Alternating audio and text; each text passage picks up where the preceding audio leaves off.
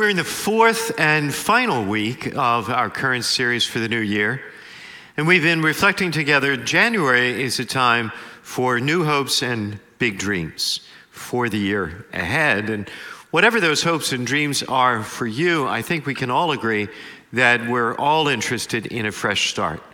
Given our experience of the last 2 years, we're all interested in a fresh start. This time of year can also be challenging as we settle in to the long, cold winter. This winter already seems long and especially cold.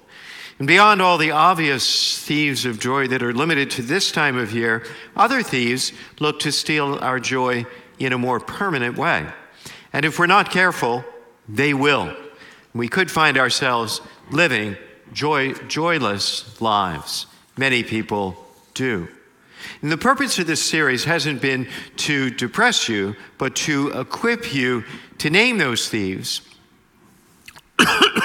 and identify strategies to help us guard against them.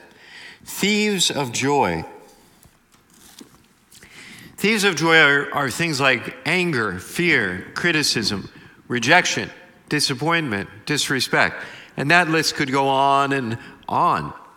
Most all of us have these experiences and feel these emotions from time to time.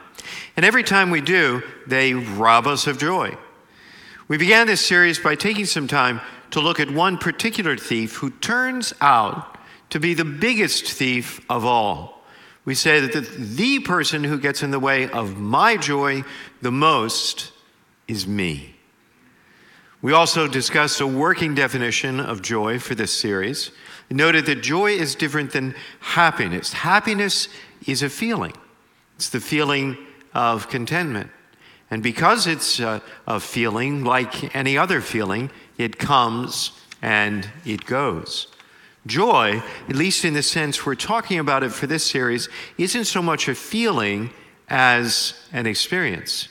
We experience joy at another level, a different level, a spiritual level, the level of our soul. We noted that we can, anticipate, arrange, control happiness. We can even manufacture and manipulate it. And in that sense, happiness is smaller than the sum total of who we are. Joy is an experience we enter into. And in that sense, it's bigger than the sum total of who we are. And ultimately, it's about discovering our primary identity in Christ. In the course of this series, we looked at twin enemies of joy, the twin enemies of worry and anxiety.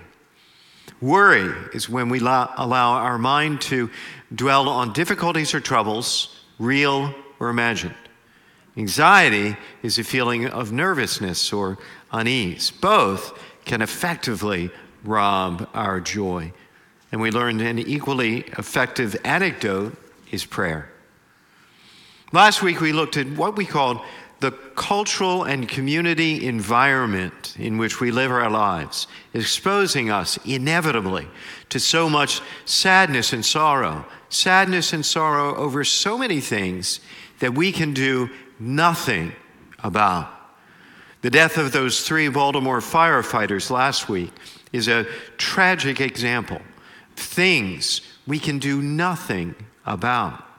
And we reflected together on what we called benevolent detachment. Benevolent detachment, paying attention to what saddens our heart. We must do that. But then earnestly bringing it to prayer, where we give it over to God and let it go. As we wrap things up today, just a reminder that if you've missed any or all of this series, you can always find it all online on demand. That, of course, is at churchnativity.com.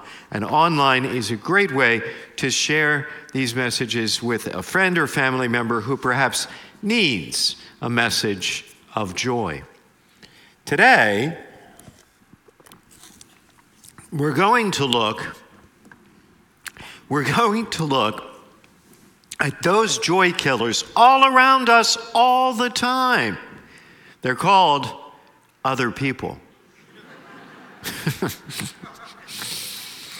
Other people can be a source of great joy in our lives for sure, but other people can very effectively steal our joy. We've all had the experience of enjoying life, basking in some good news, feeling proud of some accomplishment, being in a good place emotionally, only to have someone say or do something that robbed us of joy. Perhaps they're opposing you or working against you out of jealousy or spite, selfishness or self-centeredness. Perhaps they're in a bad mood. They're having a bad day. They're unhappy. They're hurt. And you know what they say? Hurt people hurt people. All the slammed doors and sulking robs you of joy. Perhaps they're critical of you and your efforts. They damn with faint praise. They nitpick and annoy. Their gossip is poison. Their sarcasm is deadly. Perhaps they're basically toxic, and just being around them is a guaranteed negative experience. There's certainly dozens of other ways people can steal our joy too. You've experienced many of them, and so have I. We could go on and on about other people and what they can do to frustrate, annoy, anger, scare, perplex, confuse us. For better or for worse, we care what people think. And when they don't like us, when they're unkind to us, it hurts our feelings, it hurts our hearts. But what to do about it all? How do we keep people from stealing our joy? Well, the answer is both simple and challenging.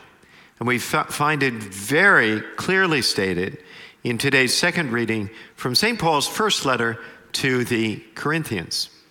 Paul wrote to the Christian community in Corinth, in Greece. It was a community who had many issues and problems, all of which stemmed from infighting and selfishness and a basic lack of concern for one another, prompting Paul to write a response that includes what have become some of the most famous and beloved verses in all of Scripture. Paul begins, "I will show you a more excellent way. Love is patient. Love is kind. It is not jealous. It is not pompous. It is not inflated. It's not rude. It doesn't speak of its own on its own interest. It is not quick-tempered. It does not brood over injury. It does not rejoice over wrongdoing, but rejoices in the truth.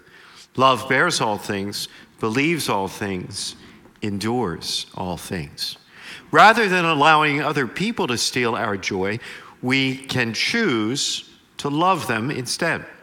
We can choose to love them instead. That sounds like, a sentimental and silly cliche, doesn't it?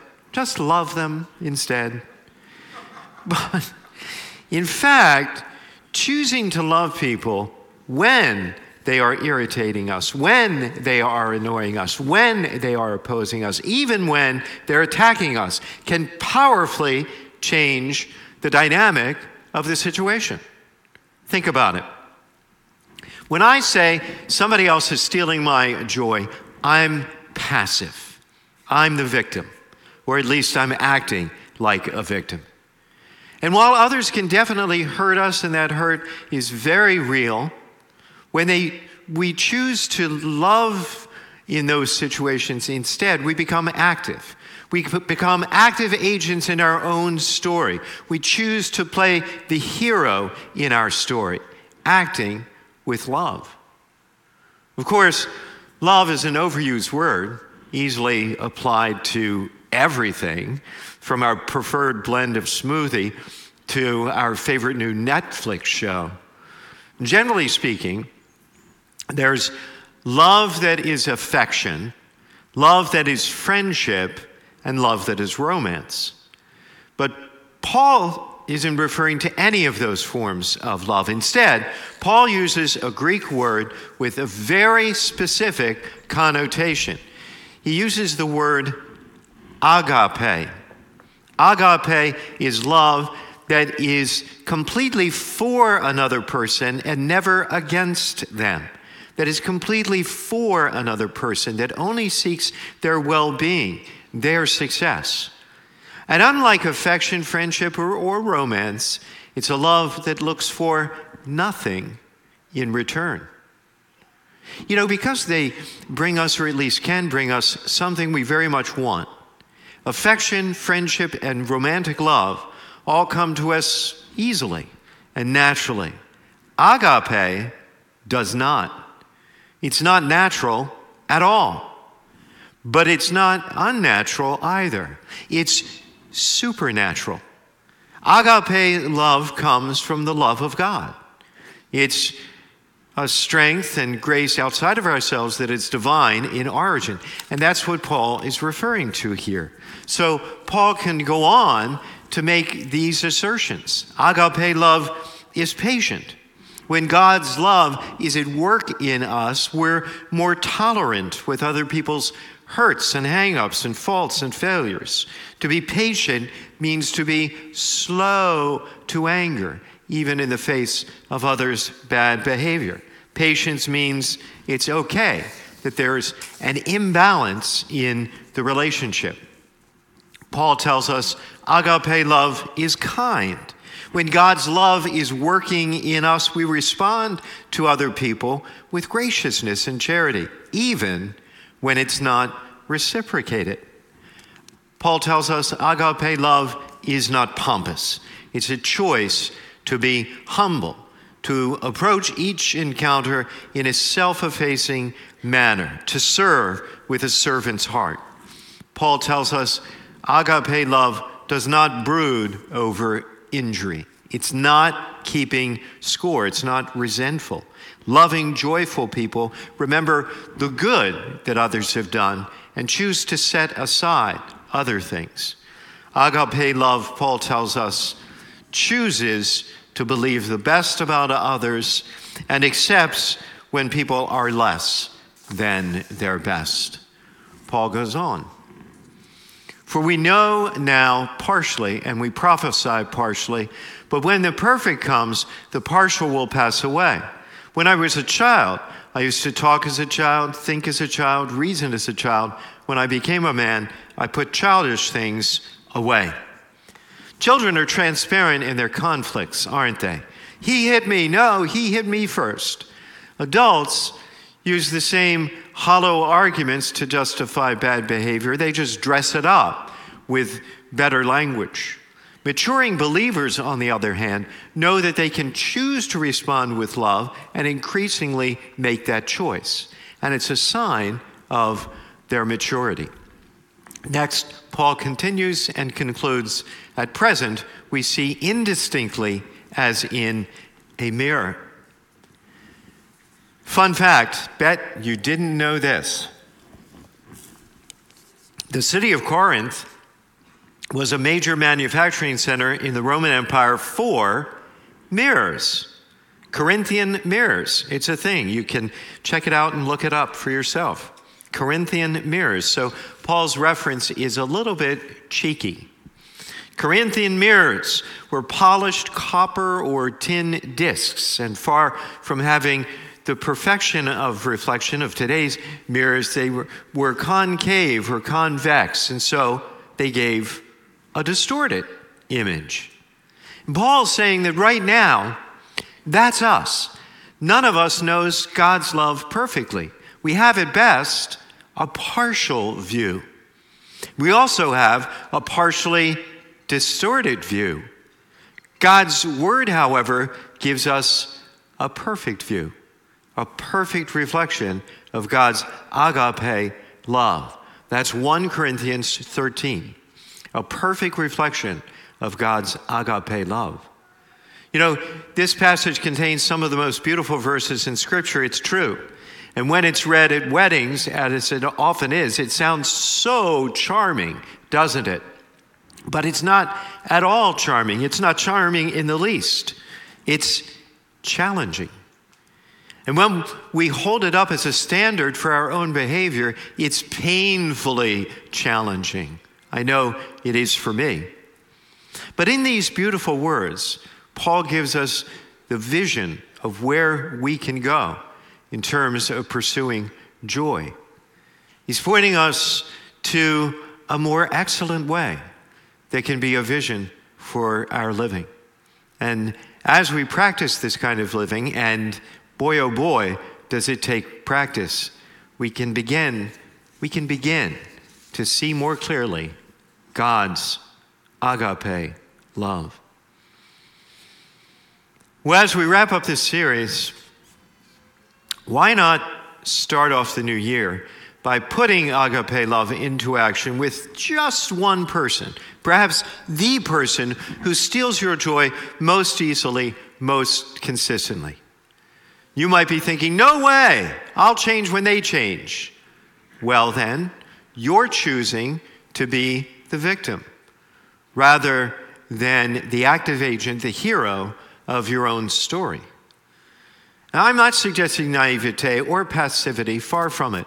I'm suggesting a bold choice to grow and mature in love precisely through the most challenging of circumstances, the most difficult of people. And so today, as you leave church, we've prepared a prayer card our greeters will be distributing for you after Mass. Digital version is available to our online congregation today as well. It's actually a commitment card, really, that you can use to commit yourself, to promise yourself to aspire to follow 1 Corinthian living, to consistently choose to live a more joyful life. Take it, sign it, and tape it to your mirror, and take a reminder from it every day. Perhaps one of the greatest indicators of spiritual maturity is how joyful we are with the joyless, how loving with the unlovable. Think of it this way. In your head, play the movie of someone giving your eulogy at your funeral. What would you want them to say? He was patient. He was kind. She was humble and always gracious. She was loving. He was joyful.